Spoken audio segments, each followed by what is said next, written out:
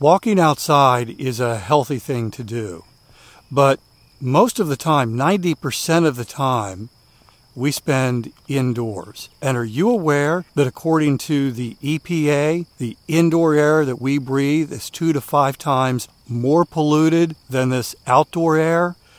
My sponsor, Air Doctor, has the solution. And by the way, they're offering you up to $300 off.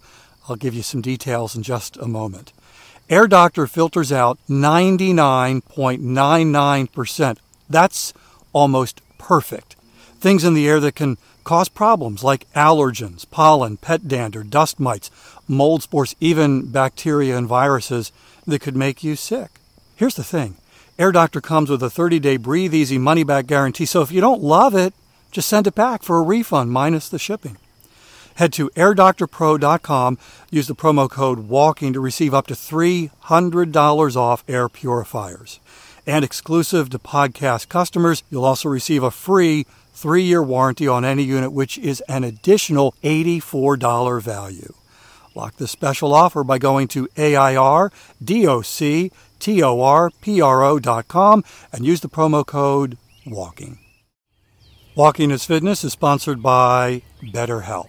Walking can help with anxiety. Being out in nature can lower the feelings of anxiety.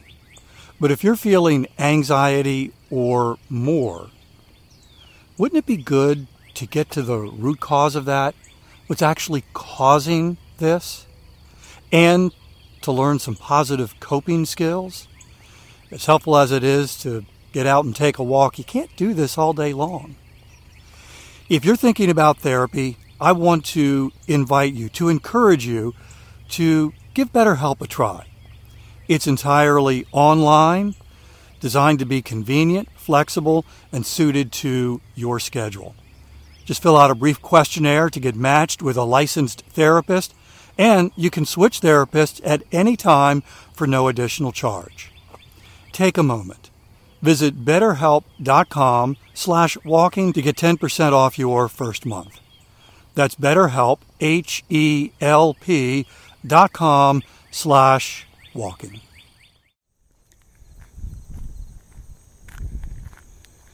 Today I'm going to tell you something about myself that might actually surprise you. Welcome to Walking is Fitness. This is a podcast of action, providing a little extra motivation to help you keep that fitness promise you made to yourself. Hi, I'm Dave. I've been walking for fitness since 2013, averaging about 21,000 steps a day. I'm walking right now and would love to have you join me for the next 10 minutes.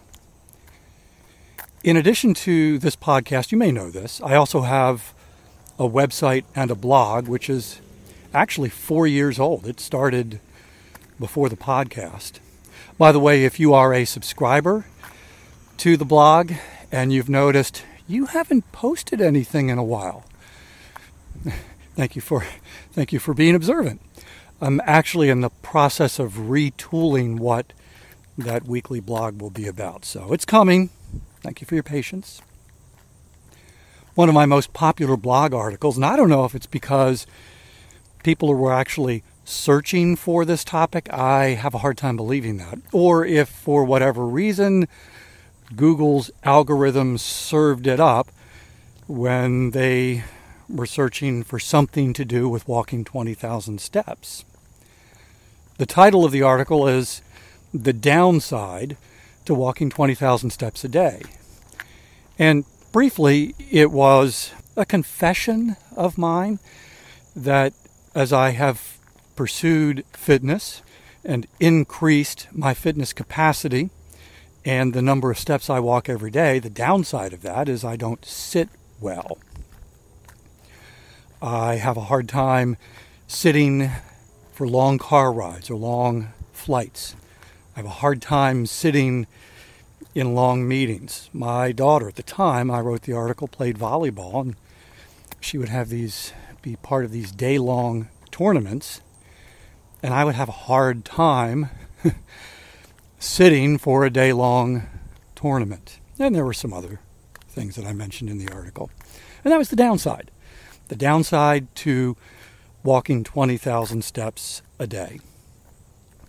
Now, if you've been listening to this podcast for any length of time, you've heard me talk quite a bit about the benefits of moving more and sitting less, and how I've, over the years, developed a lifestyle of fitness where my default is to move as opposed to sit. And I still believe all of that. Nothing has changed there. Blaise Pascal, he was the French philosopher, once wrote, "All of humanity's problems stem from man's inability to sit quietly in a room alone." I don't remember when I read this quote, when I heard this for the first time, when I saw it. I don't remember when it was, but I do remember the first time I heard it. It grabbed my attention. All of humanity's problems stem from man's inability to sit quietly in a room alone.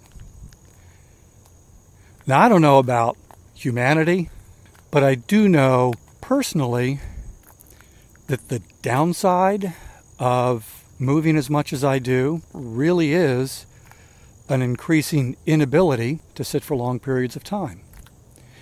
And while I do believe that as a culture we sit way too much and move way too little, and that personally I always want my default to be moving and not sitting, we're not created to move all the time and to never sit.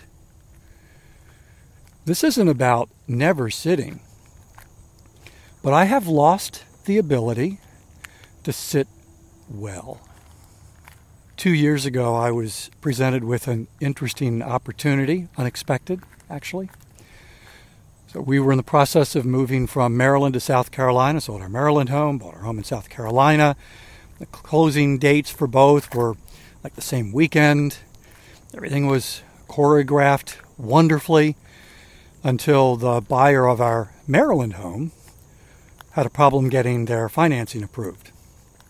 Now the plan, I was still doing the morning show in Maryland, in Baltimore, and the plan was to continue doing that until the end of the year, that I was going to remain in Maryland. Dave was going to move down to South Carolina mid-October. I was going to stay in Maryland until the end of the year with our son and his family, and then come down to South Carolina, if not every weekend, quite a few weekends. So that was the plan. And then the sale of our Maryland home fell through, and I had this unique opportunity. We had moved everything out of the house. Everything. Except for 4 dining room chairs, padded dining room chairs that the new owners said they wanted. I think there was an antique desk that was in the basement. They said, sure, we'll keep that. And there was a high stool. So that was that was all that remained in this house in Maryland. And so the opportunity, as I remembered what Blaise Pascal had written, all of humanity's problems stem from man's inability to sit quietly in a room alone. Well, now I had the opportunity to learn how to sit quietly in a house alone. There was no internet, there was no television, there was nothing there to distract me. The projects were done. There were no projects to divert my attention. I was going to go to work, and then usually would get off work around lunchtime because I started really early, did the morning show. And I came home to an empty house. Now you may be wondering, well, where'd you sleep? I had an air mattress. And so for 2 months, I had the opportunity to learn how to sit quietly alone in a house, practically an empty house. To be clear, it's not that I would arrive home, pull out one of those 4 chairs and just kind of plop my butt down and sit in this empty room, in this empty house until bedtime. It wasn't that. I mean, I still had things to do. Even though the house didn't have internet, I still had my phone, which I could connect to the internet. I could still watch videos on YouTube and listen to music and that sort of thing. So it's not like I had nothing. But the normal stuff of life, the normal distraction sometimes, had been peeled away. And that began what has been a 2-year journey of learning how to sit well. To be able to sit for longer meetings so I can work with my colleagues. Learning how to sit in a car for a long trip to visit our family. How to sit on an airplane for a long trip to visit family and friends. I'm learning how to sit in the dining room with Ava and have a long conversation. Not every conversation needs to be had while we're out walking. Recently, a friend, neighbor, invited me to go to a sports bar and watch a football game.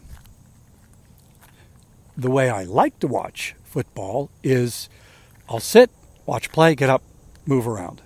Commercial breaks, opportunities to walk.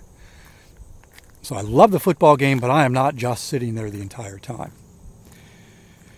And without thinking about it, I said, yeah, sure, I'll go with you.